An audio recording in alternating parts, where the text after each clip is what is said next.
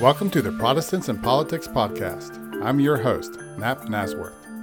I've been exploring the intersection of churches, Christians, theology, and public life for over 20 years, as both a professor and a journalist. But I still have lots of questions. I invite you to continue learning with me as I interview interesting voices in this field.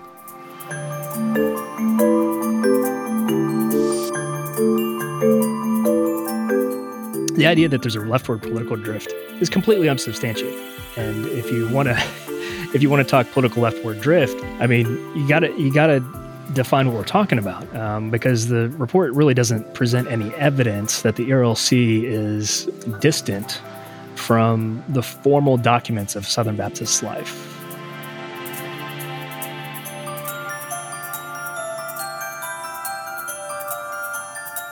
What's going on with Southern Baptists these days?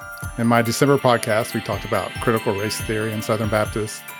The most recent controversy is over a task force report on the Southern Baptist Convention's Ethics and Religious Liberty Commission, which serves as the policy and lobbying arm of the SBC, and its president, Russell Moore, an outspoken critic of some of the alliances between evangelicals and former President Donald Trump. Among its findings, the task force stated, quote, that while much of the work of the ERLC is praised and appreciated by Southern Baptists, the ERLC is also a source of significant distraction from the Great Commission work of Southern Baptists, end quote. That sounds very serious. To help us make sense of what's going on, we need a Southern Baptist insider. My guest is Matthew Hawkins, who was policy director of the Ethics and Religious Liberty Commission, previously under both Russell Moore and Russell Moore's predecessor, Richard Land. Matt is now a PhD student at Southeastern Baptist Theological Seminary, and he co-hosts his own podcast called Crossing Faiths, a Christian and a Muslim talk religion and politics. Matthew Hawkins, welcome to the Politics and Protestants Podcast. Thank you for having me, Nap. Delighted to have the invite, and we'll see if we can provide some clarity on what's going on in Southern Baptist life, but good to see you again, and it's been a while. Yeah, definitely. We definitely want to focus this on people who don't really understand the Southern Baptist Convention that much and is trying to get a better grip on what's going on. And I know we've crossed paths a lot over the years, and it kind of makes sense. We're both interested in religion and politics. Me from a political science perspective, and you've been studying it from an ethics and theological perspective. And I covered the ERLC a lot when I was at the Christian Post. And then also you worked with Dr. Richard Land when he was president of the ERLC. And then at the same time, he was executive editor of the Christian Post where I worked. So our paths have overlapped a lot over the years, haven't they? That's right. I remember reading some of your coverage of ERLC work while I was employed there. I haven't been there for about 2.5 years or so. But yeah, our work frequently overlapped, or at least your work covered my work, in a manner of speaking. And so it's fun to collaborate here, and Protestants and politics is generally my field of interest, if not sometimes expertise. So I'm glad to have this conversation with you today. We probably need a little bit of background, right? Before we get to Russell Moore and the executive committee, I'm thinking we probably need to understand what is the Southern Baptist Convention, and then what is the ERLC? Does that sound like a fair place to start?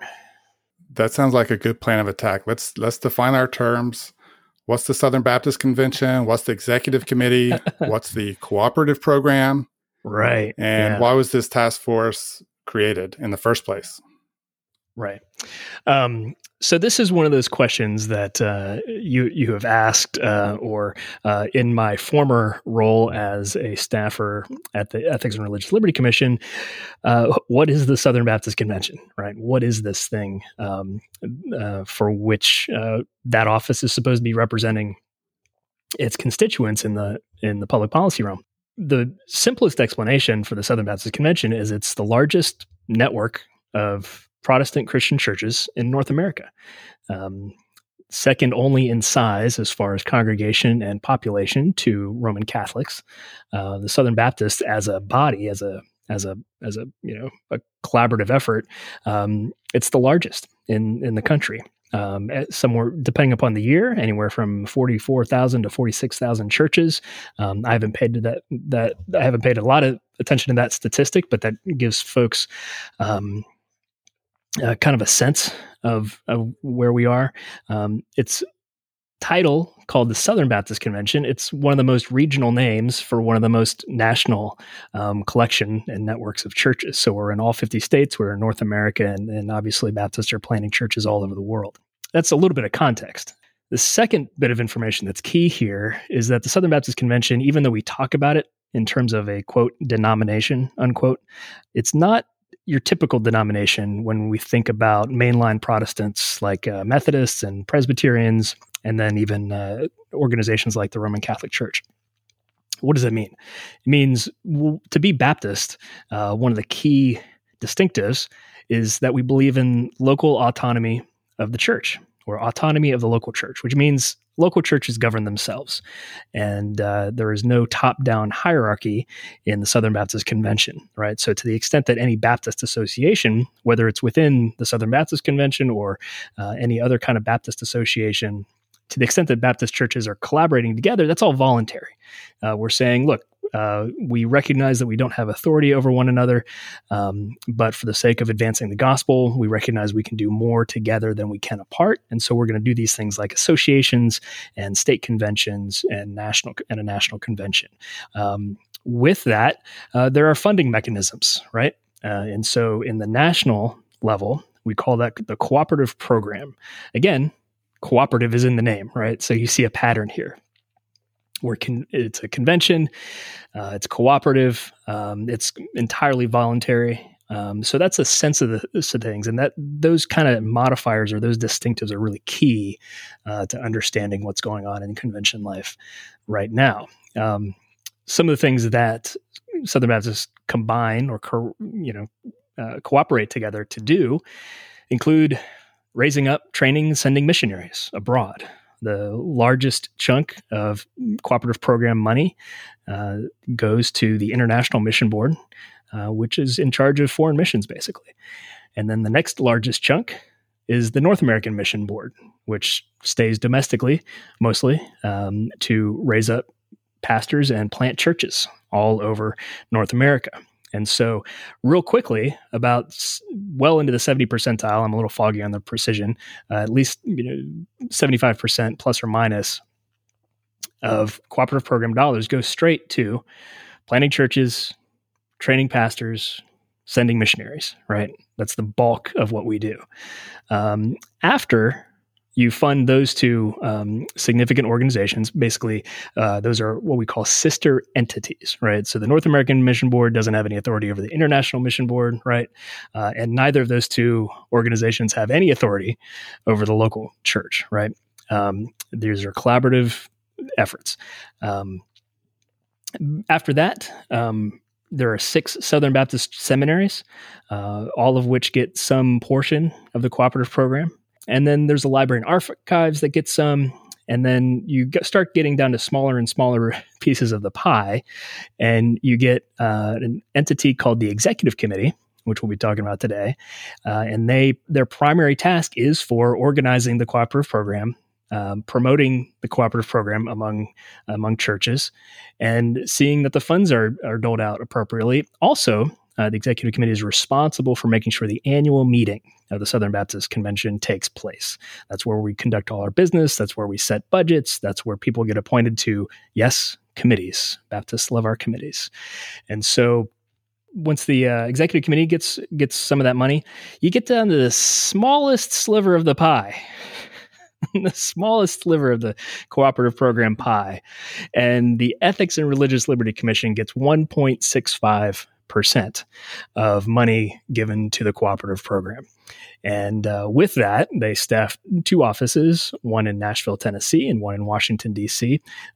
Both offices I had the opportunity to work full-time in, which is probably even more rare than having worked for both Richard Land and Russell Moore. But we're commissioned to assist local, I say we, I'm not there anymore, but force of professional habit.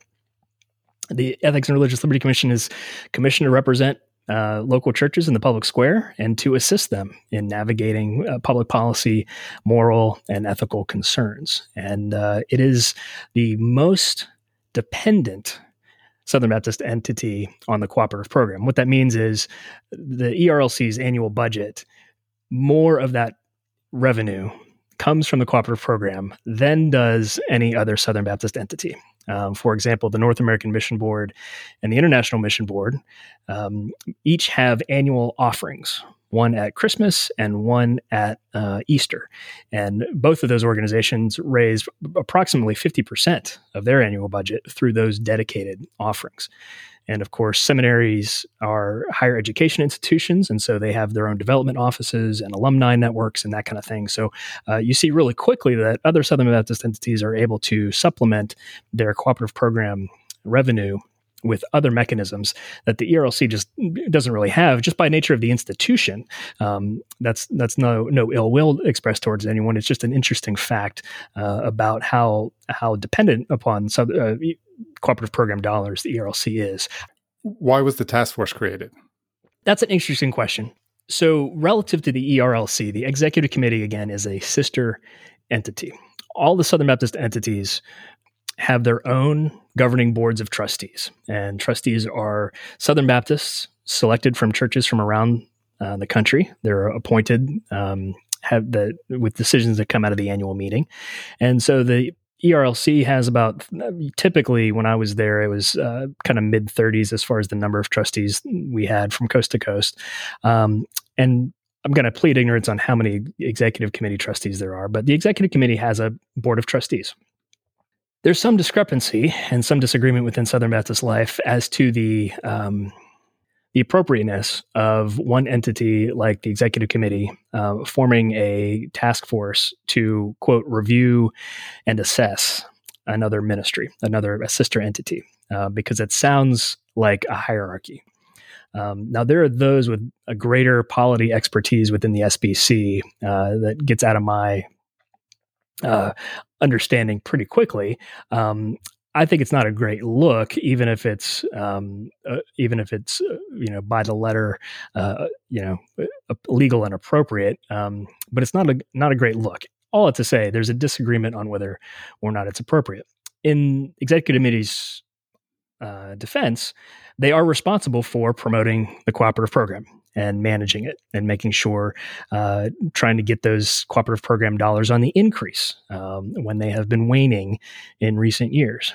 So that's a concern. So their justification is basically cooperative program dollars are slipping and we need to get to the bottom of this. We need to figure out to what extent controversial political issues are playing a role in churches withholding their donations to the cooperative program. And so that was basically the justification for what the task force started this time last year. So early 2020, they commenced a decision to review and assess the work of the ERLC, and they sent apparently basically anonymous questionnaires to all the state conventions. 14 conventions replied. They're not, I don't think there are quite 50 of them, but there are a lot more than 15. And they got back and have reported data and some opinions, basically, from around convention life, mostly reported through state convention executive directors. In the background, prior to when the executive committee commenced this task force, the year before, there had been an attempt at the annual meeting of the Southern Baptist Convention. I think that was 2018. No, it would have been in 2019. 2020 was skipped because of COVID, so this would have been 2019, I think. Anyway, somewhere in there, 2018 or 2019, forgive my memory on the details, there was an effort to what they call defund the Ethics and Religious Liberty Commission. That motion failed on the floor. And again, imagine a giant conference room. The Southern Baptists hold the world record unofficially for like the largest meeting governed by Robert's Rules of Order, right? And so people lift their ballots, and if it's nowhere close, then you don't have to submit the ballot, right? It's that kind of thing. Overwhelming defeat of that motion to defund the Ethics and Religious Liberty Commission. And I'll point out, again, the annual meeting is kind of a focal point. It's where convention life manages itself. It's a democratic function, and churches either send messengers or they don't. And we decide on a whole host of things at that annual meeting. So in the background, prior to the executive committee task force, or the executive committee committing this task force, there had been an attempt at the convention level, at the annual meeting level, to defund the ERLC that failed. Why are people trying to defund the ERLC? Well, for some historic context, I'll just quickly note that people have been trying to defund the ERLC almost since its inception in the earlier part of the 20th century. So some of this is, rhymes with history, but just looks a little different. There's been a split. What's not private at all is that since the era of Donald Trump, Russell Moore and many other evangelicals have not been on board for the whole, unchallenged, full-throated, enthusiastic support of candidate, then president, and then former President Donald Trump. And Russell Moore got a lot of blowback from that, and there were about 100 churches. Again, 100 churches out of approximately 45,000 churches who early in the Trump administration had attempted to withhold cooperative program dollars because of Russell Moore's opposition to Donald Trump. That's a really unfortunate. Yeah, let's just clarify here. He never said don't vote for Donald Trump. Right. And he even said something like, I can understand if you, feel like you had to vote for him because of an anti-Hillary vote or something like that. Right. He never said vote for Clinton or vote for Biden or anything like that, which is different from other Southern Baptist leaders who have actually come out and said, I'm voting for Donald Trump. Yes. I think you're absolutely right, and appropriate for this podcast in particular. What you probably recognize, Knapp, is that floating in the background is kind of a lot of assumptions about religious leaders in politics and how religious leaders go about engaging the political space. And a lot of the assumption is the what you can do is endorse or not endorse candidates, right? It's a pretty binary kind of action. We can save my soapbox for it for another time. I really don't think it's wise for religious leaders, particularly pastors, to be endorsing candidates. There are a lot of reasons for that. It has nothing to do with the IRS tax law. I think you're wielding spiritual authority and influence to an institution that political parties, even when they most agree with me or you, they have no responsibility for the local church or an ecclesiastic body. It's just different. And so when someone endorses a political candidate, all the risk is on the religious leader. And I think it's religious leaders unwittingly often playing by the rules of the political party. Now, I worked for the ERLC doing public policy for many, many years. I was on Capitol Hill for 8 years. I was in broadcasting from Nashville for the previous 9. And so I believe that Christians should be influential in the public policy square, but there are different ways to do it other than candidate endorsement. But I think the endorsement grid through which a lot of people think about religion and politics, I think it's kind of unmistakably there, right? And so the assumption from a lot of people is the way you influence public policy is get your guy into office. And so even where people disagree on, supporting this candidate or supporting that candidate, I kind of want to take a step back and be like, what are we talking about here when we're talking about a religious leader endorsing a political candidate? I think it's fraught with landmines, and I think that's borne out in the last few years. We originally started talking about this because when the report came out, you were tweeting stuff about it, and I was tweeting stuff about it, and sharing with each other. And so, just share, for the listeners, what was some of your initial reactions to the report? Yeah, so I wanted to look at the report, and while I clear. You know, like you're a journalist, Nap, and you're going to recognize bias. And I was an employee for 17 years at the ERLC, so I'm not going to try to hide my bias. I'm clearly pro ERLC here. But the people who present this report are still brothers in Christ, and even fellowshipping so much as to join me in identifying as Southern Baptist, right? And so we're cooperative. We're people who are supposed to be cooperating together, right? And so I take that seriously. Even where we disagree, I want to try to be as charitable as possible. Reason I decided to make some comments on Twitter about this. Typically, look, the RLC is it's a basically over 100-year-old institution. They can fend for themselves. Like they're big boys and girls over there. They don't need my assist to defend them from controversy that frankly is common in ERLC work. But I felt like I had a perspective, given that I had worked for both Russell Moore and for Richard Land, 5 years under Russell Moore and 12 years under Richard Land, to show that there's more continuity between the two leaders and the two eras than is often presumed. Some of the complaint or rumor, I would say, about the ERLC is a supposed, from the report, mind you, a quote, leftward political drift, unquote. I'm sorry, that's nonsense. It's unsubstantiated. I'm not denying that people think that. I was, had the opportunity as a staffer for many years to field emails and phone calls from constituents who genuinely were asking questions about our work and what we did. And I was happy to be able to provide text and facts and documentation about what the ERLC's position was and what we were trying to advance in the public square, what Richard Land had said and did, and what Russell Moore had said and did, or what they didn't do, contrary to rumor. The idea that there's a leftward political drift is completely unsubstantiated. And if you want to talk political leftward drift, I mean, you gotta define what we're talking about, because the report really doesn't present any evidence that the ERLC is distant from the formal documents of Southern Baptist life. What are those? Again, we're cooperative, right? So there's no top-down hierarchy.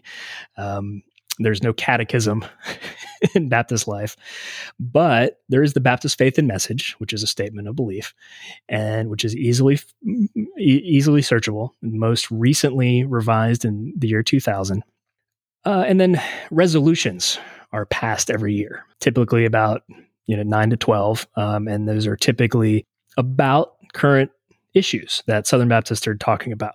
Those are non-binding. But the extent that you can get a consensus about where Southern Baptists are on an issue, Richard Land was fond about saying we never wait for unanimity because we'd be mute.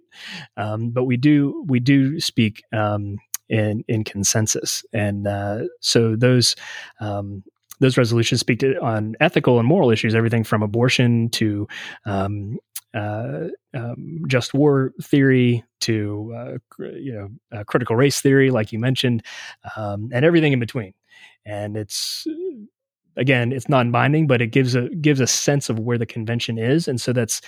Technically, it's an internal document, but as a journalist who covered it in the news, it's also a very public meeting and a very public statement about things. So it's kind of both. You have to kind of read it through the lens of both. It's an internal statement, and people outside the convention are going to read it.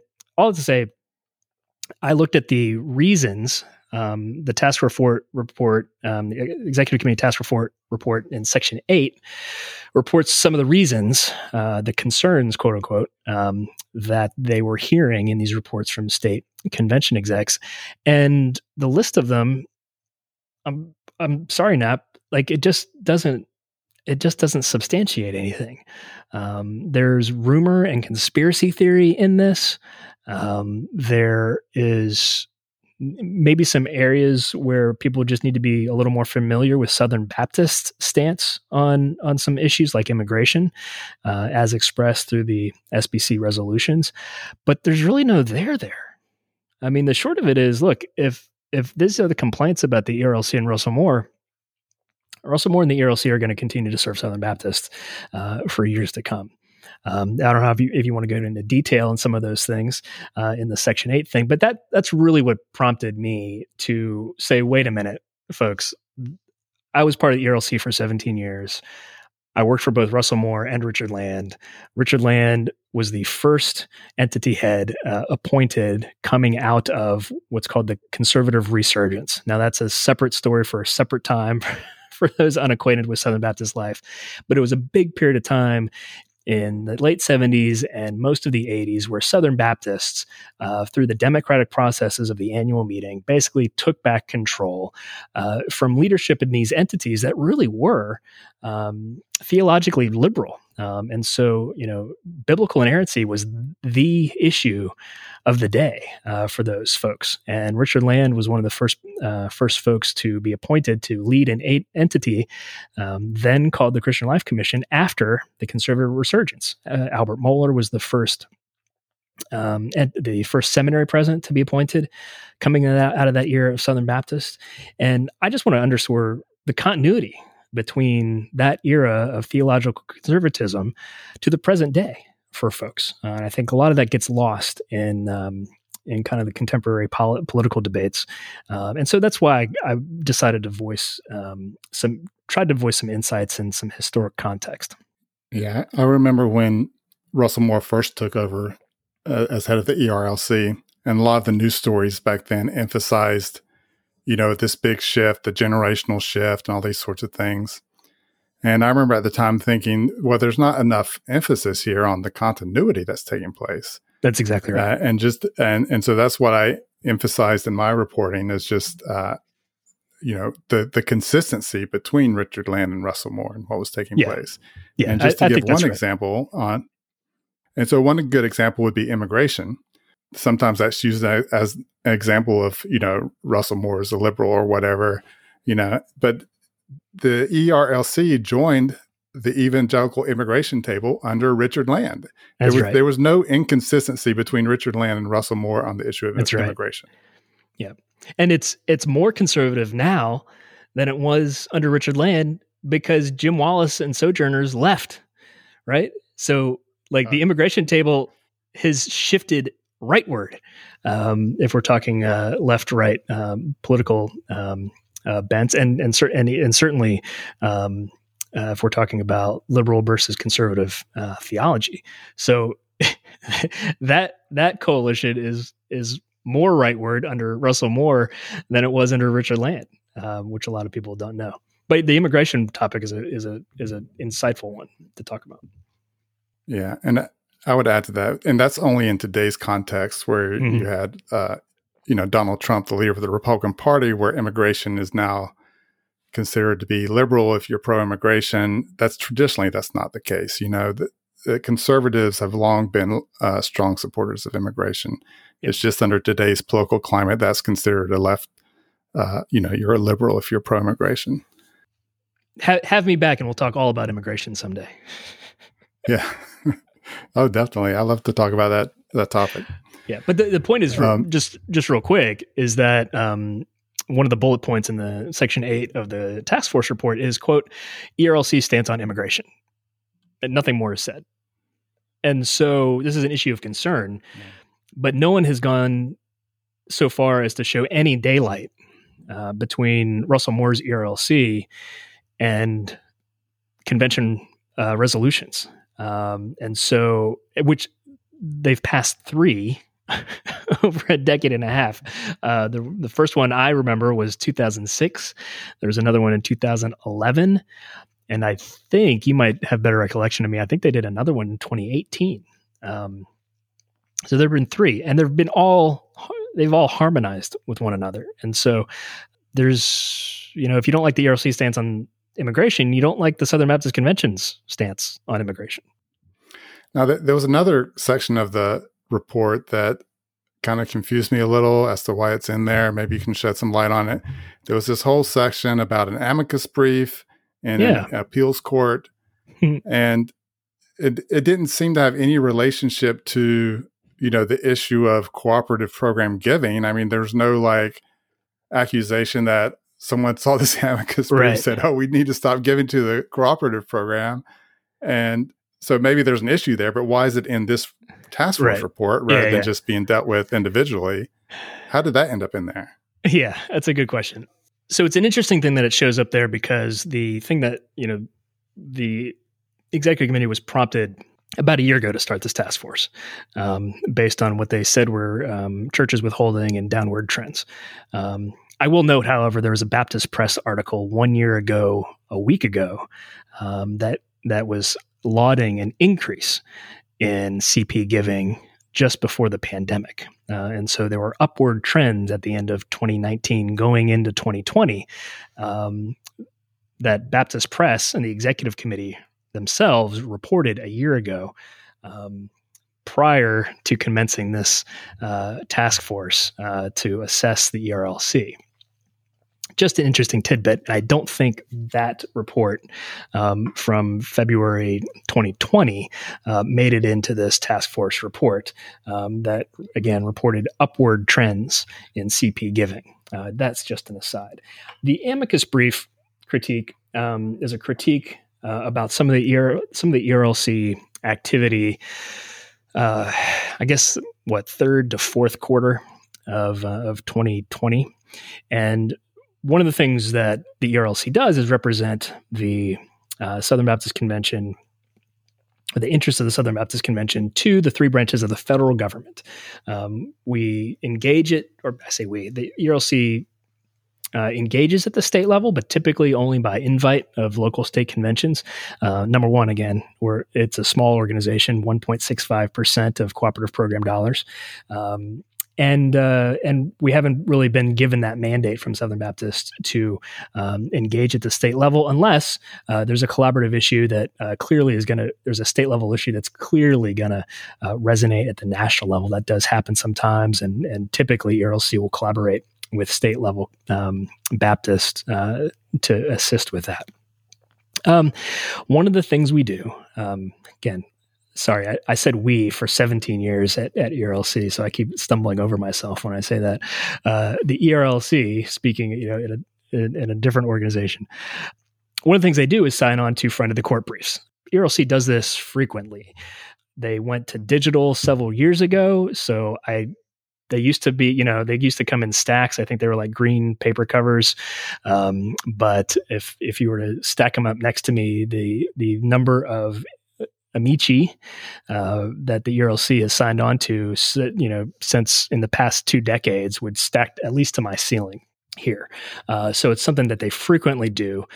And amici are crafted in different ways. They're almost always written by attorneys. They have to be filed by a law firm, and they cost anywhere from $1,000 to $2,000 for the mechanism to do that. And sometimes a organization like ERLC, they will hire out the drafting or certainly the filing of that. Sometimes they'll write it in-house with some attorney guidance. The ERLC currently employs full-time one attorney, basically general counsel. He used to be my boss. But otherwise, for years, even between the years in which they had an attorney on staff, they had a network of Southern Baptist friendly attorneys that would work for them. But sometimes, frequently, in Capitol Hill, it's a collaborative endeavor, and some organizations are able to basically lead on a particular initiative, whether it's a Supreme Court case like Hobby Lobby or the Little Sisters of the Poor, or any number of lawsuits. There's a collaborative effort by different organizations will kind of take the lead on drafting certain amicus briefs, and amicus briefs are typically filed with a really narrow argument to complement other arguments in other amici. And so we're typically signing on as a Southern Baptist entity to those. One that the ERLC joined was an amici aimed at a case called McRaney versus North American Mission Board. We won't have to go into details about that. Basically, it does appear to be it's a discrepancy, kind of a conflict between a state convention actor and the North American Mission Board, which again, in SBC Life is a national organization. But basically, the critique that ERLC received on that is the fact that again, this is ERLC's own explanation. They basically joined onto a brief that somebody else wrote, Thomas More Society, who are religious liberty attorneys. But the language inside that brief basically described the Southern Baptist Convention as an umbrella organization with a kind of hierarchy, which, of course, based on our earlier conversation, doesn't sit well with Southern Baptist, right? And so people can read that a couple different ways. The ERLC said, look, the timeline was fast on this. We had a decision to make. We felt, I think the rationale was basically, if I could, paraphrase, is we felt like we needed to be to participate in the brief, but we recognize that kind of hierarchy kind of language is really anathema to Southern Baptists' life, and we know that because they deal that with that every day, right? And so there's some griping about that, but the ERLC at the time apologized and issued volumes of explanation and report, and even sent an update to the court in question, right? So the court that received that document also received the ERLC's clarification of what they mean by that. People are going to read into that different ways. Some people read nefarious motives into the ERLC. I, of course, work with the same people who made these decisions, so I don't see nefariousness. I did kind of hang my head when I saw the news report last year about that, because it clearly was a mistake. But I think it's a good faith mistake. And quite frankly, because you guys witnessed and listened to me explain Southern Baptist life to people, that's because it's not intuitive, right? And so if you have someone from outside a tradition that emphasizes autonomy of the local church, like say Catholics or Presbyterians or Methodists, sometimes they get the terminology fuzzy and imprecise, and I think that's the way to go here. I think the ERLC joined a brief where the language that talked about our structure and polity was not great. It was not terribly Baptistic, but I think we cut them some slack on this. That's my take. Yeah. So the executive committee reached out to the state conventions for feedback, and that's like one of the feedback they got is that they had to complain about this. But was there any congregations that said, "Oh no, we can't give to the cooperative program anymore because of this amicus brief"? That would be kind of crazy if that happened, right? To me, it would be a little crazy. It would be unfortunate for a mistake that was, owned and apologized. So I have to ask at some point for people who, for whom that apology is not acceptable. I'm like, what's our threshold for forgiveness here, folks? They said it was a mistake. They implemented new guidelines for when they make these kinds of decisions. And I think you give brothers and sisters the benefit of the doubt on those kinds of instances. And to the extent that there's, any particular churches who said they were withholding because of that amicus brief, we're not told by the report. And so, again, this report is what we're gleaning from here has been given to us with anonymity.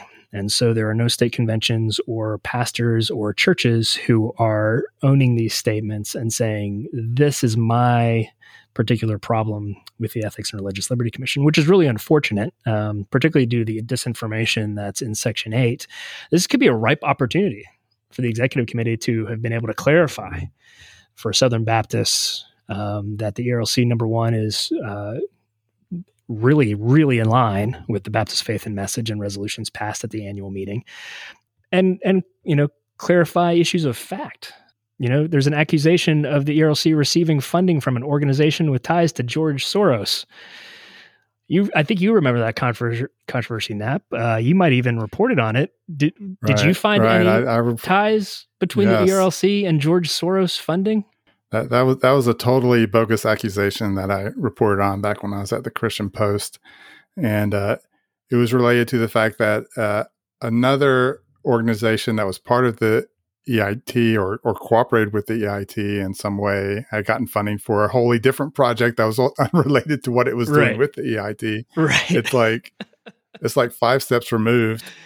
And I remember at the time that when we reported on it, we got the reaction from Richard Land, and he was like, if George Soros wanted to fund what I support, then why would we have a problem with that anyway? But they weren't getting any Soros funding. But it's one of those things that just keeps popping up every time you hear a complaint about the ERLC. It's like the Soros funded ERLC. It's like, come on.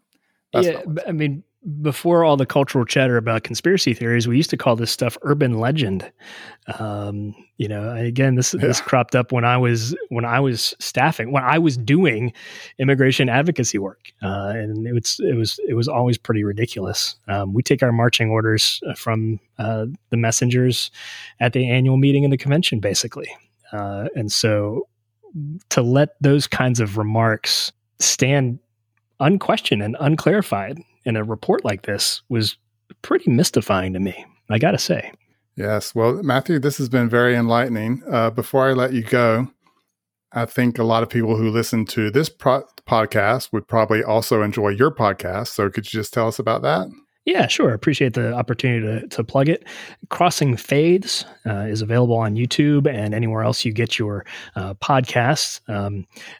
Years of working for the ERLC, I could say, set me up to take on controversial topics. Where angels fear to tread, we kind of jump in with both feet, or are assigned to, right? So out of my work in Washington, I had the opportunity to collaborate in a really multi-faith environment. And so I had the opportunity to kind of figure out what it looks like for a theological conservative like myself, who believes in the inerrancy of God's word, to engage in an environment where there are lots of other Americans with a lot of different faith backgrounds. And one of those friends that came out of that was a guy named John Pinna, and he is a Muslim, Ismaili Muslim, who also did a lot of advocacy work. He's done a lot of development work, a lot of education work, and did a lot of government grants. He's an American military veteran.